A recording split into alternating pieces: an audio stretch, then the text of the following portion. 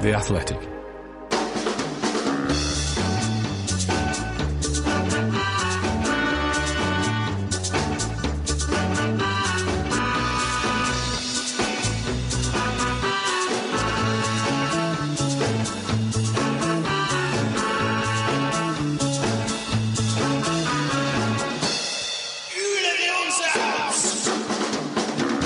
Hi there and welcome to From the Rookery End, a Watford podcast brought to you by The Athletic. This is Adam Leventhal, the Watford correspondent for The Athletic, and alongside me today is David. How are you, David? I'm very well, very well. Excellent.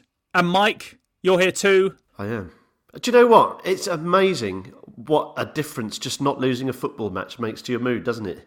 We only drew, and we only drew by the skin of our teeth, but I've spent the week since on cloud nine. Incredible. More of that, please. It has had certainly a sort of a galvanising effect, I think, on everyone, and the way that Watford were able to battle back and score late on has really lifted spirits. Obviously, this podcast is dropping on a Thursday morning when we should have been playing Burnley. But it's a difficult one to balance out whether going to Burnley and missing out on that again due to a COVID postponement is a positive or a negative when you plonk it in between Newcastle and Norwich. So we will be discussing the sort of how this week from heaven or hell has been panning out. We'll also be talking about transfers because Watford have been busy once again. And we will be looking in detail at the proposition of Norwich and what potentially might happen after that, depending on how things pan out.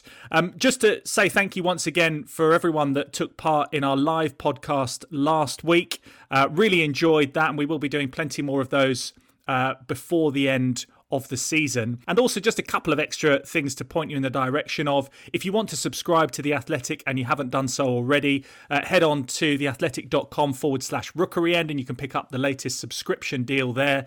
I'm also spinning podcast plates as well because I'm hosting the Transfer Daily podcast. So if you want to keep tabs on what's going on specifically in the transfer market and for other clubs, not only Watford, then check in with those. It's like the Watford Transfer Daily at the moment, isn't it? Yeah, exactly. I popped up today talking about Samuel Kalou, who is the new signing, who we'll touch on a little bit later. And Dave, from your point of view, you're always busy on various podcasts. And just tell us what happened when Burnley cropped up on Football Cliches. So on the Football Cliches pod that dropped on Thursday morning, the guest on this show, following on from Sir Keir Starmer last week, we went from the Labour leader to former Love Island star Josh Denzel, who more recently will be known to football fans as being the guy who was hosting the Lions Den in the Euros last summer, talking to all the England players in the camp. On that show, if you haven't heard it, when we have a guest on, we get people to come up with to tell us their three things they love about football, three things they hate about football. And this could be anything, could be as big or as small or as niche as people like. And one of Josh's hates was simply Turf Moor. He went into great detail, and we did try and balance it out and stick up for our friends up in Burnley. But he was unequivocal in his dislike and his utter disgust, really, at ever having to set foot in the place, which, of course, for the second time in a month, Watford fans have been robbed of the opportunity to grace Turf Moor. And as you said, I don't know whether that's a good or a bad thing, really. Yeah, Mike, from your point of view, and obviously from my point of view, I was grateful this time that when the game was called off, I wasn't actually in Burnley when it was called off, and it was good to sort of get it relatively far in advance that we knew it wasn't going to be happening. But in terms of the sporting side of things, what's your gut feeling on whether this is a good thing not to have had that game in between Newcastle and Norwich? Well, initially, as I mentioned at the top of the show, I've had this renewed bout of enthusiasm with Watford not losing games all of a sudden, and I thought, right, let's build on this positive momentum, and therefore I was a little bit disappointed initially that game was called off. It felt like a really quick opportunity to build on a half decent result, but then as a sort of in the hours and days since the postponement, and I've sort of viewed it a little bit more pragmatically, I think really for Watford it's a decent thing, because Norwich is unequivocally now the biggest game of the season so far. It's one we absolutely have to win if we're really going to kickstart this survival bid. And that Newcastle game featured our 3 new signings, all of whom played pretty well by all accounts. I didn't see the whole game, but all of 3 gave a good account of themselves. But the thing that all 3 of them have got in common is that they haven't played much football up until that game against Newcastle. And for them to play against Newcastle, then again against Burnley on Tuesday, then a couple of days later have to raise themselves to do it against Norwich, might have been a big ask. So I think with those guys in mind, giving them an opportunity to embed themselves within the squad, learn more from Claudio Ranieri, what he wants from them, learn more about their teammates, and work more on training leading up to that massive game on Friday, I think is probably a benefit for Watford. No, I agree, Mike. I think the fact that they have been given that extra time to sort of bed in, train, prepare for the game on Friday night, and I think in particular the fact that it is a Friday night game. If you were to have Norwich on a Saturday, you'd think, oh, well, that would have given him enough time. But travelling to Burnley on Monday and then travelling back late at night into Wednesday recovery, that would only then give you one day to prepare for that Norwich game, a proper day of preparation. So I agree. I think it is advantageous. Yeah, I think on balance, you're sensible and you're correct, actually, in your assumptions there. My only thought was that I think... And this, in turn, this may have affected the Norwich game, but I think we would have beaten Burnley. It would have been a great time to play them because they've just sold Wood. Cornet's away at the African Cup of Nations. They have injuries. Putting the COVID situation aside, which obviously meant they were unable to get a team together. But if they had all the players available that they've got at the moment who weren't injured, I think we probably would have beaten them. But it swings and roundabouts, isn't it? Because I think we probably would have lost the game originally in December. That was sort of my gut feeling at the time. So, if you like, in a way, it's almost like a mythical sort of 3-match series. They won the first one, we won the second one, and then eventually it will get played, and we'll hopefully both teams will be hoping to be at full fitness when we play each other eventually, and it will still be a massive game, I'm sure. In terms of the performances that you mentioned of Edo Kayembe, of Hassan Kamara, and also Samir, I think it's worth just touching upon it. I know you will have done after the game against Newcastle on the last edition of From the Rookery End, but I was really, really impressed with how they performed, and also when you compare the amount of money that was spent on those 3 players. The initial outlay, as I understand it, is as low as £3.2 million on Kayembe and Kamara, and then Samir effectively is a free signing from Udinese. And I remember we were talking about it on a couple of podcasts back, and I said, look, when we're talking about Udinese to Watford transfers and vice versa, let's not worry too much about the details. But it just, the penny sort of dropped, and maybe it should have done a little bit earlier. But effectively, when these players move from Udinese to Watford, they are often accompanied by a long-term contract. So that is almost the bonus that comes with staying under the Pozzo umbrella. Yeah, exactly. And it is really interesting. I sort of got a real sense from Samir's interview that he did with the club that there is a great continuity between the 2 clubs, because you have the narrative when you're in Italy of seeing some players come back and some won't have had good experiences. But on the whole, they will be able to say, well, no, look, you're going to another Pozzo-owned club and they're very good facilities. You'll be looked after, all that sort of stuff. And Samir seemed to come over with a real sort of feeling of, right, this is a great opportunity. I've got a chance to, maybe stake a claim to get into the Brazil side for the World Cup and things like that. So they come over with great motivation. The same thing can be said for Hassan Kamara, who was sort of being not frozen out, but had lost his place at Nice. And I thought he's come across really well, and he played very well indeed. And then also Kayembe in particular, I think he was the one that we weren't necessarily sure exactly where he was going to pop up, if he was going to be thrown in straight away. And I thought he was exceptional. And to see them all do it so smoothly was a real plus, I thought. One of the things that I after Watford get a positive result, I like to get the opposition view. And the thing dominating Newcastle's fans' conversations was, when are they going to get their signings in? We need a new centre-back, seemed to be a big thing they were talking about. When are these signings coming in? And what are we now? We're recording on the 19th.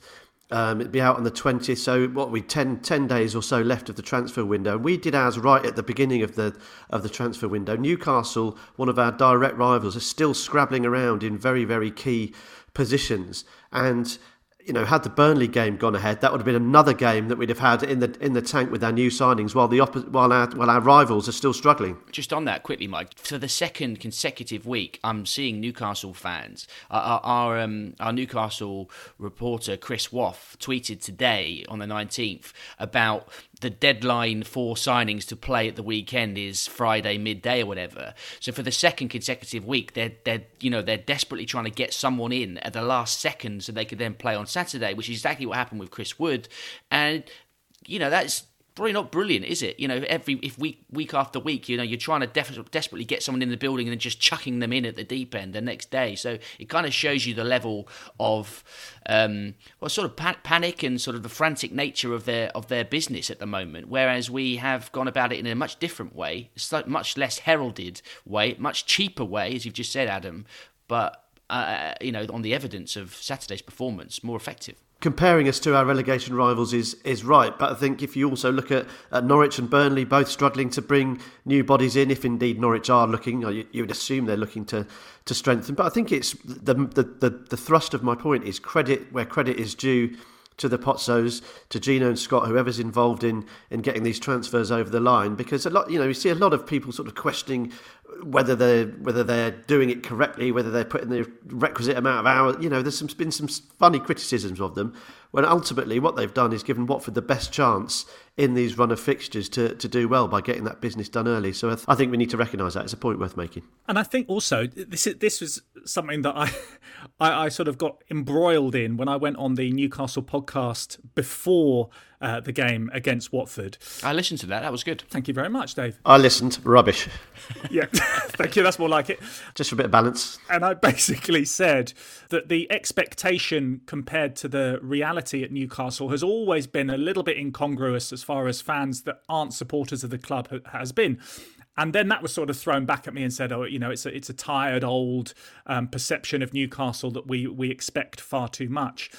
The thing that I wish I had said, and I did follow up on social media, on the actual podcast, I felt that the way that Newcastle have adapted to this new era with Saudi ownership and, Amanda Staveley coming in and trying to put in people here and there in terms of chief executive, director of football, blah, blah, blah, blah, has shown how well organised Watford were when they hit the ground running in that summer of 2012, which is obviously, it's going to be a 10-year anniversary coming up very, very soon. And look, I'm not looking at it with completely rose-tinted glasses. I know they sort of basically flew players over and they ended up with a training pitch with about 50 players on. I know it was organised chaos, but it does show you that if you're going to take over a club, you have to hit the ground running, and especially if you are in the deepest depths of a relegation struggle, you can't waste time.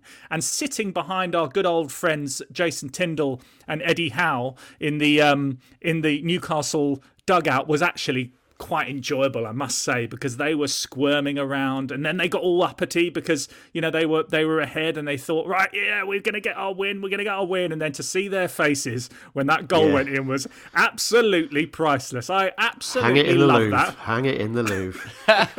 It was an amazing moment, and I had a strange experience watching it. Well, probably actually quite similar to most people watching it, to be honest, because of the time the game was on. So I was watching it on a stream like a lot of fans would do at that time.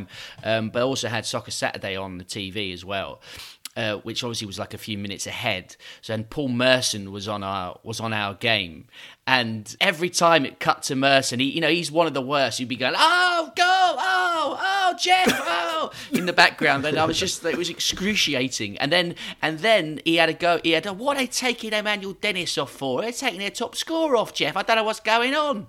And then Cucho comes on, and then the next time we go to him, it's a goal for João Pedro. It's a brilliant header. Like, it was an amazing moment. It really was one of those results which felt like 3 points, even though it was a point. It one of the rare occasions, highlighted really how little we've been able to do this season in terms of getting points when we would otherwise have lost. We haven't turned many defeats into points. It's either been boom or bust, and that was a huge point. And it was really interesting to see Eddie Howe talk after the match and be so downbeat and say we damaged ourselves. And it feels like, although the points difference is obviously still the same, and it's far from over yet. There's a lot of games to be played, and we are still in deep trouble. It felt psychologically like that was a huge blow for them and a big boost for us. Just to wrap up on that as well, and I was watching afar. Work commitments meant I was actually at another game. I was at Wycombe Wanderers, seeing them go top of the league. So I was following on the BBC text. And what struck me was it's a much more scientific, neutral approach to reporting, obviously. And as the game wore on, whoever was doing the BBC text, I know they were quoting Neil Lennon quite a bit on there and his comments on the game. I think it was the main commentary game on 5 Live. So there was a lot of input from the various summarisers. And as the game wore on, they were actually very, very complimentary about Watford, specifically about attacking forward. I think Neil Lennon described our attacking play as very slick.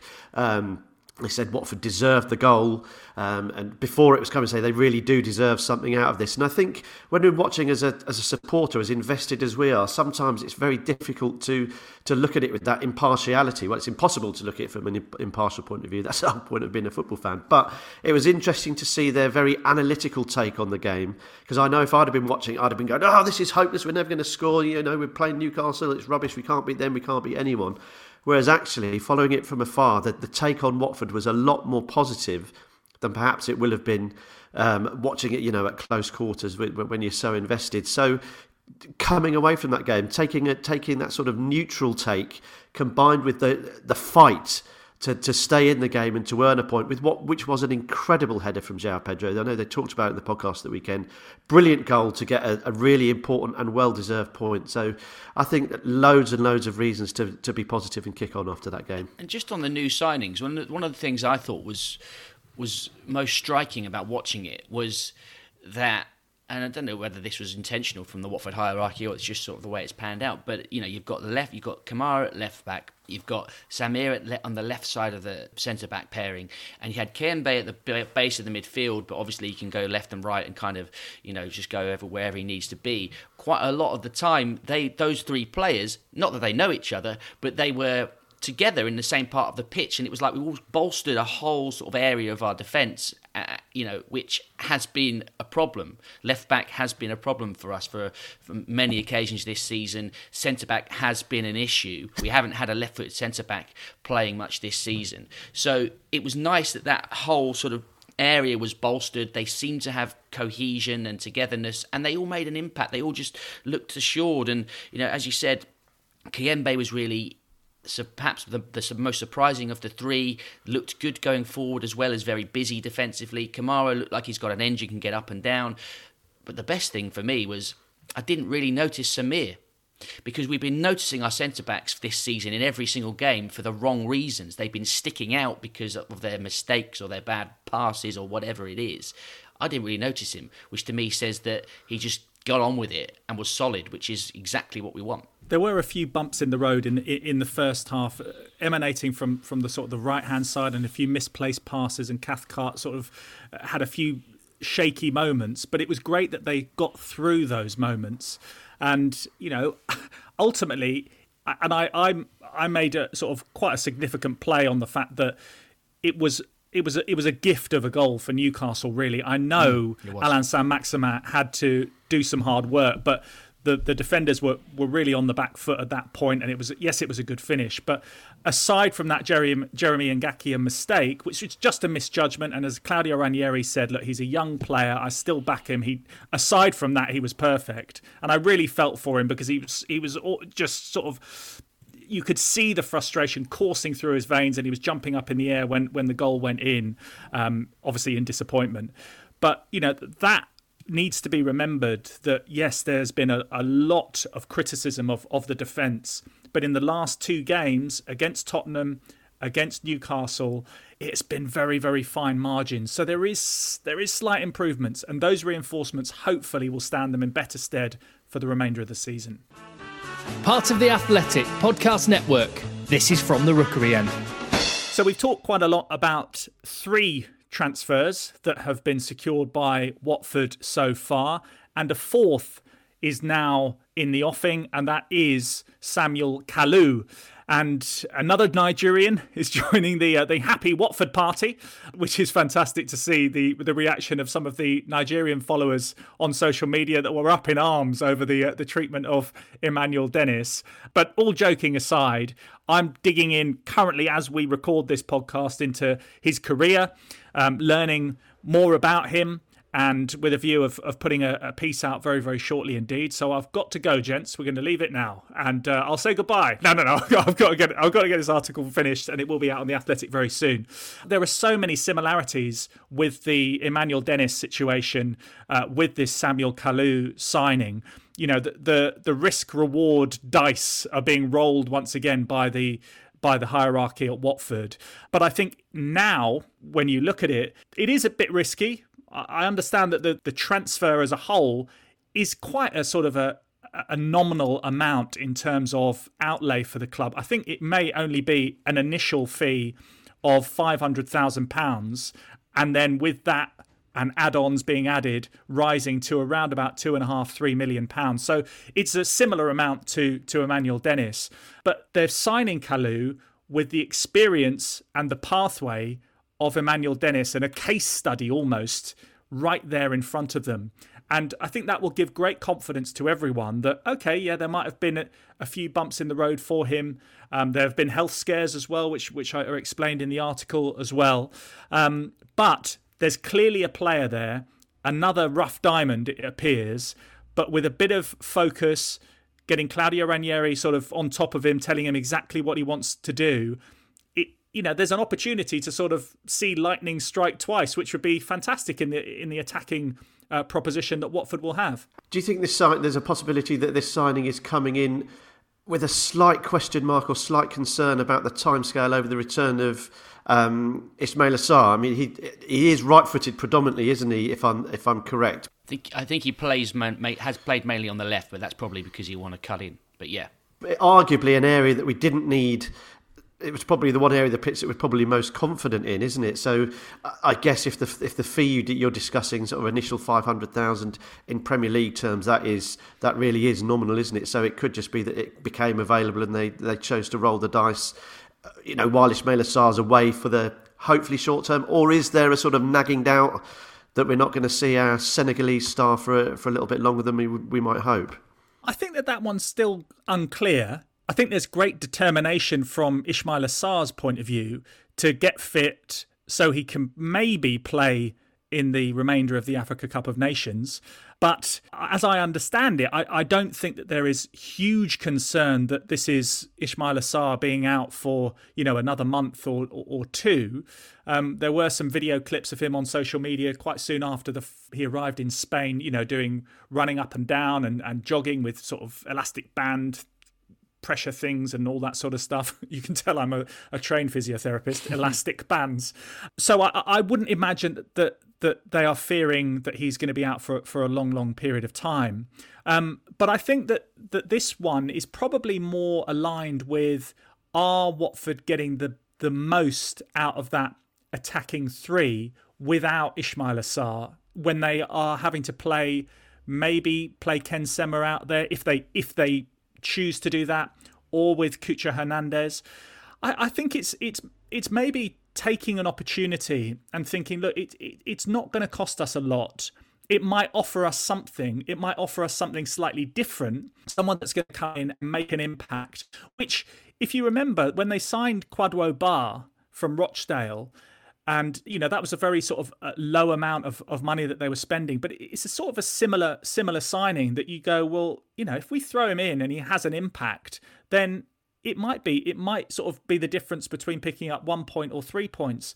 And obviously he then picked up an injury. So they can add Samuel Kalou to the offering that Watford have this season. And then come the summer, if Emmanuel Dennis is potentially going to leave, or if, Ismail Assar's going to leave, or if Joshua King's going to leave, or whoever, then they've got someone else that will have had an opportunity to show what they're worth, and then maybe they can take us forward. We don't quite know yet, because we don't know where Watford are going to end up next season. Yeah, it feels to me, Ad, that like it may be, I don't know if this is correct, this is just my feeling, that maybe we've kind of got those three that we got in early doors were like the priority positions, and this one is sort of a nice to have. Maybe the opportunity has come up, the deal makes sense for Bordeaux and for us, and it's like, right, we'll just pull the trigger and get it done, and if it helps us, great. If it doesn't, we haven't lost that much money, and maybe it can, maybe it's one for down the line or whatever as well, next season or whatever. But just looking at, in terms of what sort of player he is, Lou Orns on Twitter has posted a number of sort of stats and charts today, sort of profiling how he compared to some of the similar positioned players in League 1 last season. So looking at his heat map, looks like he does play mainly, had played for Bordeaux mainly on the left wing, but also a little bit through the middle as well, but mainly on the left wing. So maybe that is cutting inside onto his right foot. 14 starts last season, 964 minutes, 4 goals, 1 assist. Not amazing, but still shows potential there that he does know where the goal is. Looking at the way he plays, looks like he dribbles a lot. Looks like he was had one of the most dribbles per 90 metrics in the entire league last season. Lots of progressive runs, lots of shots per 90, right up there with non-penalty goals per 90. But maybe his key passes, maybe his crossing, maybe some of his end product, just purely looking at numbers on a spreadsheet here or whatever, maybe that is an area he needs to work on. Obviously only had 14 starts, so it's a small sample size. But he looks like, just basing it off the stuff Lou Orns has pulled together, it looks like a player who wants to be direct, get forward, shoot, cross, dribble, which could be fun. Yeah, and in total, he's played 186 games so far in his career in 3 different countries, in Slovakia, Belgium and France. He's scored 27 goals and he's supplied 32 assists, which basically gives him a goal or an assist every 3 games.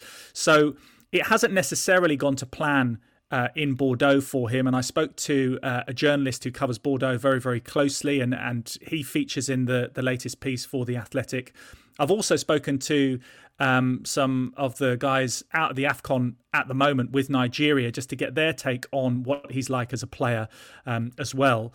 So I think that from the point of view of what he can bring to Watford, it's an interesting one, because as sort of digging into the statistics, he has been played more on the left-hand side with Bordeaux, but actually he's had the greatest success in his career playing on the right-hand side, especially when he was at Ghent in Belgium, and then previously when he was playing in Slovakia for AS Trenčín, I think that they're called, when he won the championship, when he just literally come over from Nigeria.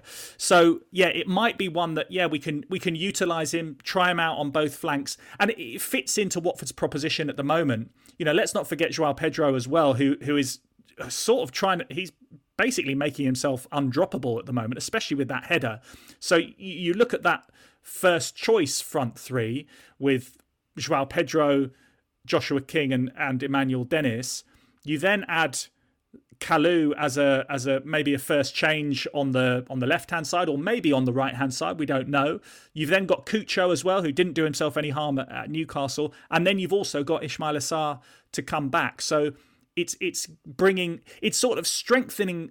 It's the thing that people always say to do.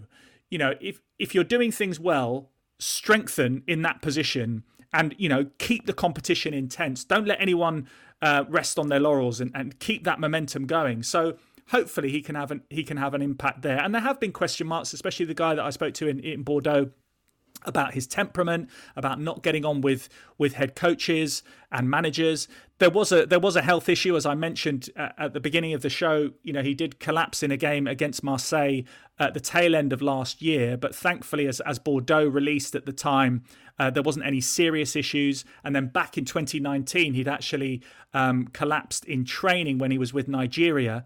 And that, as I understand it from sources in Nigeria, was related to dehydration rather than any other issue. But that will all be checked out in the medical, and obviously, we will see what happens. But in terms of his footballing ability, he seems as if he will, if if he can get his head back on and you know, if he's in a better place and it's all a fresh start, he will actually be able to bring something to the Watford party, which is really exciting. I think you're absolutely right, Dave. This was almost like this is an opportunity to take now, to go for now, because he wasn't top priority, but they have been tracking him for a couple of years. They were looking at him quite strongly towards the end of the 1920 season when we were relegated. But then obviously once Watford had gone down, it wasn't a proposition that they could follow up on because Watford were in the Championship. And then when they came up, Emmanuel Dennis was taken quite early in the transfer window and he was seen as a higher priority. So, you know, they've got round to it eventually, and he is a Imoji Bayat controlled player as well. So Mr. Bayat has got his fingers on this one. So we know how close he is to Gino Pozzo, and yeah, you won't be surprised that this is a Bayat signing. I think it's a no-risk signing. I think in terms of attitude, he's got something to prove. We've talked about Kiembe, Kamara and Samir and how they've obviously been delighted to be in the Premier League. He's probably got something he'll be happy to be in the Premier League. He'll view this as a massive opportunity. I think working under Claudio Ranieri, he'll view as an opportunity, and he'll know that to get into that front three and to start making an impact, he's going to have to work hard. So I think it's a low-risk signing for Watford, so quite exciting in a lot of ways. Just on another potential attacking option, Ad, I'm not sure how much light you'll be able to shed on this, but we've been talking a little bit about Yasser Asprilla, signed from Colombia, became a Watford player in January, and there's been slightly conflicting information about his work permit suitability, whether we can get enough points, and therefore may be a viable option for Watford this season. What's the latest on him, Ad? No, it's a really good question, because you'll remember, I think it's probably around a month ago, when I put out a mailbag article, the intention at that stage was that he was going to go to Udinese.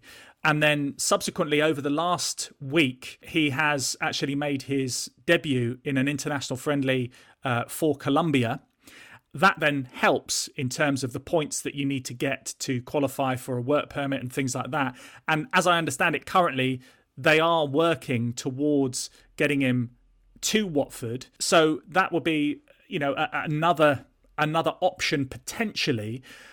I'm not sure whether that is necessarily going to happen. It might be that they revert back to what they were intending to do before. And also, I'm not sure what they plan to do with him if he does arrive here. You'll remember when João Pedro arrived at a very, very similar time and a similar age. They threw him in against Tranmere, which what a treat for him to play in those two games. And then, you know, he was sort of bumping around here and there with the under 23s and stuff like that. Maybe, you know, we talked about Emmanuel Dennis being a really good case study for the Samuel Kalou signing, bringing in Yasser Asprilla, having gone through a similar situation with João Pedro, you know, in a Premier League team.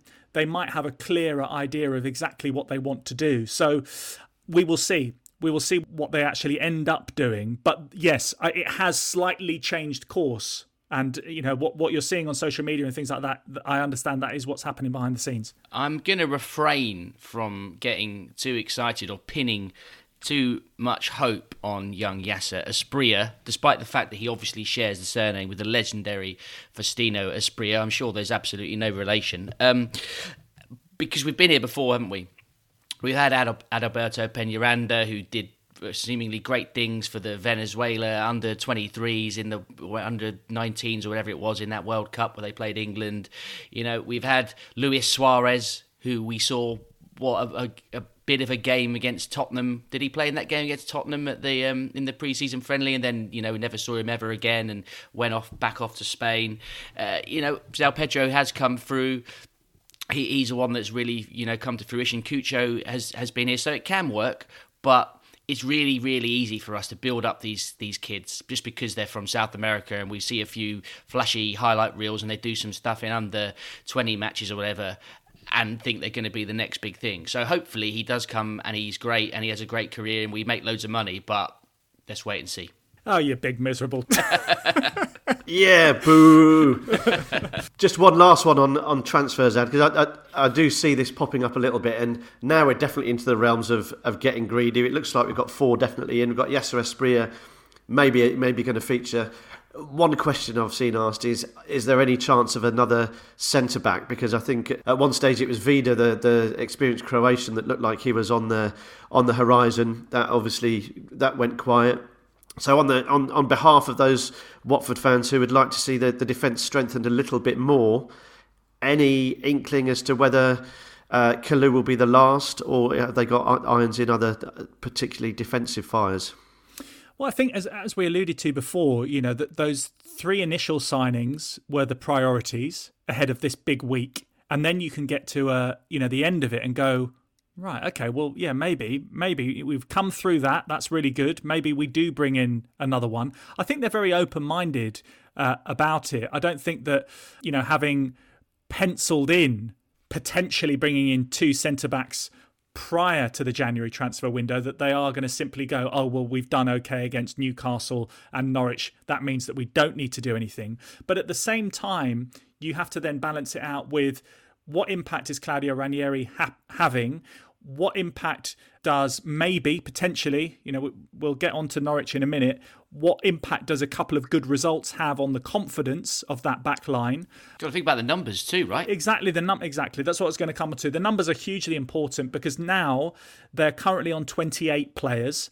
If you take out Danny Rose, who is all but certain to leave or will certainly be left out of the 25, unless there is a huge turnaround, I don't think there's any need to really, then you have to get rid of two more players. The Kalou signing may well sideline Ken Sema, and that might see him go back to Udinese potentially. And then the next one you would expect, because he's not been playing much football at all, would be Dan Gosling. That would then take you back down to 25.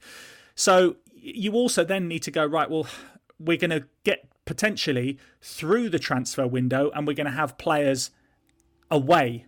So, William Troost-Ekong, for example, who, when I was speaking to the guys in Nigeria, said, he's absolutely loving it. He's been playing well for Nigeria and things like that. So that's great for his confidence and great for him to come back with a spring in his step, hopefully. But you can't sell a player who is away, or you can't move someone on who's away, really.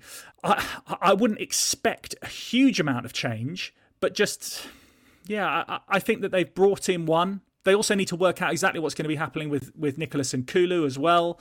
So if he drops out of the squad, that would be an extra place that they could fill.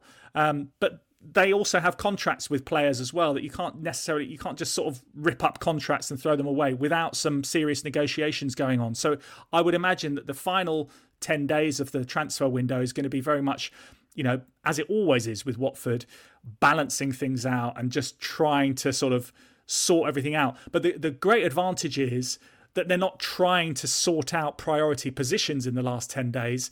They're sorting out how to tailor that squad as best as they can for the remainder of the season. This episode is brought to you by Michelob Ultra, the official beer sponsor of the NBA. Want to get closer to the game than ever before? Michelob Ultra Courtside is giving fans the chance to win exclusive NBA prizes and experiences like official gear, courtside seats to an NBA game, and more. Head over to MichelobUltra.com/courtside to learn more. Looking for an assist with your credit card but can't get a hold of anyone? Luckily, with 24/7 US-based live customer service from Discover, everyone has the option to talk to a real person anytime, day or night. Yep, you heard that right. You can talk to a real human in customer service at any time. Sounds like a real game changer if you ask us. Make the right call and get the service you deserve with Discover. Limitations apply. See terms at discover.com/creditcard. A Watford FC podcast brought to you by The Athletic. This is From the Rookery End. Right, we'll get our views on the game against Norwich very, very shortly indeed. But let's hear from someone who is maybe got a little bit more of a spring in his step himself after Norwich finally won a game, and that is The Athletic's Norwich correspondent, Michael Bailey, just with a take on life at Norwich at the moment. Lovely to be back on again. I would say Norwich are almost certainly as desperate for the points as Watford, maybe more so given they've had such a difficult season to date, and they are probably still playing more catch-up than anyone else, regardless of the win against Everton. And for that point, I think, in the fact that they've played more games than everyone else, I would still want Norwich to go and beat you have to be honest.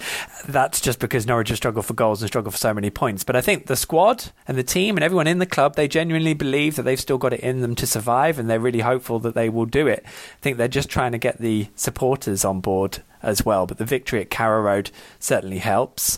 And, you know, the squad is in a better place because there are more players available now. It will probably be the same kind of lineup against Watford as against Everton, and then once they get the other side of the mini winter break, there will hopefully be a few more players back available from injury and what have you. I think under Dean Smith there's much more aggression going forward. I think they are starting to play a bit more directly. They've been playing a 4-4-2, which I think means they're trying to have far more bodies up in attack whilst not actually giving away too much at the other end in terms of their defensive protection. It was a balance Daniel Farke always struggled with, and ultimately Norwich were probably too patient and passive at times, which is certainly what Watford took advantage of in the second half at Carrow Road, which, for the record, is the most angry I've been in about a decade.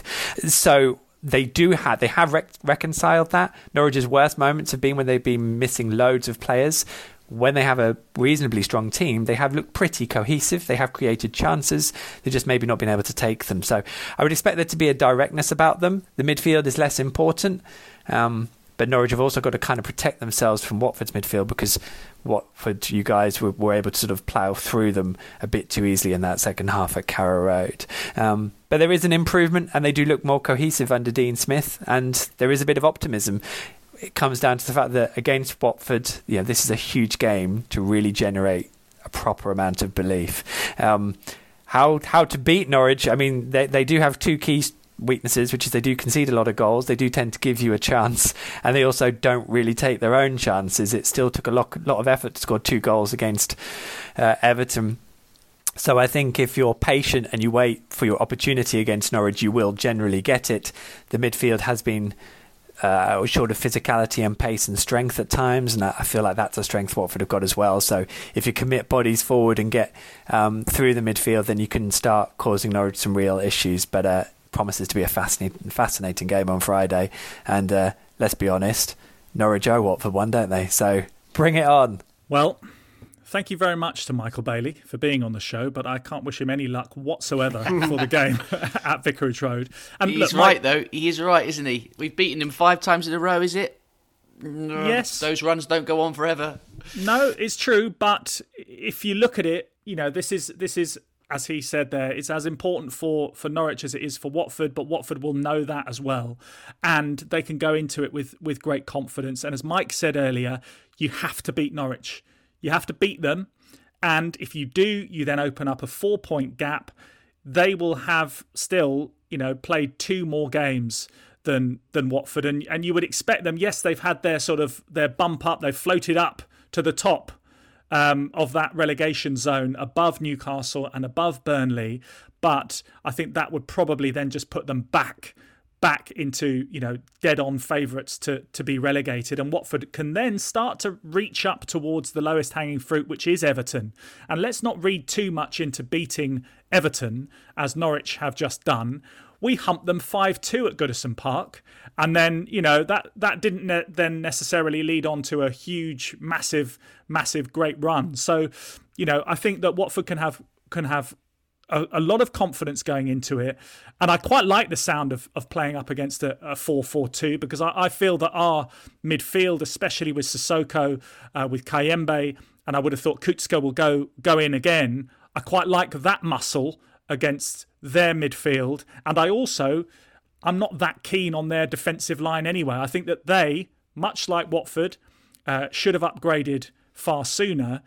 And as I understand it as well, Tim Krul has got a little bit of an injury worry hanging over him, because he went off with a shoulder injury towards the end of the game against Everton, and that has a big impact as well on their on the authority that they have, if they do have any, at the back. If we're going to stay in the Premier League, we can't be focusing on anything other than a win here, and it's all lined up for us to do it. They are struggling defensively. They don't take many chances. That'll be a real test of how bad they are again when they're coming up against us, of course, because we're pretty good at gifting goals. But this is just set up for Watford, and it's really is time to put the big boy trousers on this one. We've got the strikers, we've got the forward line to take the game to Norwich and to continue their woes, quite frankly. I take your point fully, Dave, about us being having such a good run, and the automatic assumption as a Watford supporter is going to come to an end at the most inopportune moment. So I do get that. But if you look at it, going back to earlier, to being more impartial about it, you know, it's nice to hear Michael sounding a little bit more upbeat, because if you follow him on Twitter, you'll see he does videos after the Norwich videos, after the Norwich games, which have invariably been defeats. And just to see him sort of just look so browbeaten after every game, I've really felt for him. So nice for him to get the win last week. Disappointed for him that they're going to get thumped on Friday. What I would say is that I think, all that being said, there is a little bit of pressure on Watford because they're at home. Norwich might be able to play on the counter a little bit because they'll know that Watford will have, it is as important for us as it is for them. Slightly more pressure on us. I think the crowd can play a massive part in this. It's been a little while since there's been a game at Vicarage Road. It's a Friday night. It's Vicarage Road under lights. It's massive. It's massive. And let's get behind them. It is massive. You're absolutely right. And you are interesting that you point out the role that the crowd could play on Friday night against Norwich at Vicarage Road, because after we had to cancel the first attempt at doing this due to COVID and all that against West Ham, I am going to be taking my mum to her first ever game at Vicarage Road on Friday night. I thought Norwich is giving her the best chance of seeing a win, surely, for her first game. So she'll be there, loud, hopefully, joining in with all the chants. We're sitting sort of towards the edge of the Rookery end, or close to the Elton John stand. So I'm very much looking forward to it from that point of view. But it is a huge game, and Norwich's win last week, sort of out of nowhere, really, against a bit of a hapless Everton side, really brings them right back into it. I mean, they've been so bad for so long, but it just sort of highlights how we've failed to really pull away, that they're only 1 point behind us. Yes, we've got 2 games in hand and all that, and there's lots of kind of variables down there, but they'll be going into this one thinking, right, we just beat Everton. This is a massive opportunity for them to get out of the bottom 3. And equally, for us, it's an opportunity to really put a gap and really hammer a nail into the coffin of one of our rivals. And just looking at the potential sort of permutations of this weekend, it could be quite pivotal, really, because we've obviously got Norwich at home. So let's say, optimistically, we win that match, which would put us on 17 points, which would put us 4 points ahead of Norwich. Newcastle and Burnley are both away this weekend, providing their games go ahead. Newcastle are away to Leeds, who looked very good last week against West Ham, will be confident, and you would think may have a good chance of beating Newcastle. And Burnley are away to Arsenal, who themselves have looked a different side in recent months, and you'd be very, very surprised if this Burnley side were to go to the Emirates and beat Arsenal, or let alone get a point or anything. So really, we could be clear of the bottom 3 this weekend if results go our way. And then Everton, for them as well, they're playing Aston Villa. Now, they've obviously got Duncan Ferguson in, who has kind of steadied the ship on a number of occasions in the past few years when he's been called upon, so maybe they'll get something. But Aston Villa have looked pretty good lately. Steven Gerrard's really got them playing well. If Aston Villa beat Everton, all of a sudden we're 2 points behind Everton, and we're really dragging them into it, with the backdrop of chaos that is going on at Goodison Park. If you've listened to our main pod this week with Chappers and Ornstein and Crafton and all those guys, just painting a picture of the absolute shambles behind the scenes at Everton at the moment, really, they need to get their act together, because they could be pulled into this. So if all of those things, and it's a big if, go our way, we could be looking quite nice, come Sunday or Monday when all the games are finished. But equally, if it goes the other way, we could be, right down there again. We've got to do our job. That's it. That really is it. You're right to talk about the other teams and what's going on there. Watford have to turn up on Friday night. The supporters have to turn up on Friday night. I know they will need to be loud, need to be vocal, need to treat this game as what it is, which is effectively a cup game. It's going to keep our season going, and when Vicarage Road is bouncing, it is a force to be reckoned with. It doesn't happen as often as I'd like personally, and I get why. The performances have been lacklustre, but all bets are off for this one. This is it's the most important game of the season, bar none so far, and I think we need to be up for this one. But that goes for the players as well.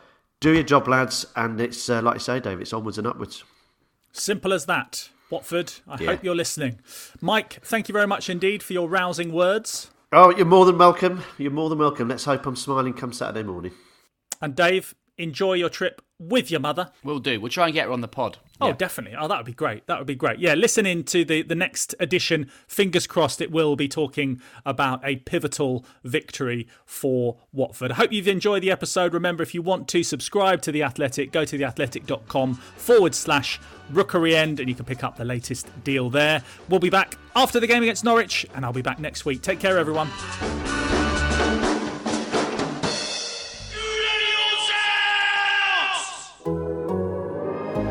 The Athletic.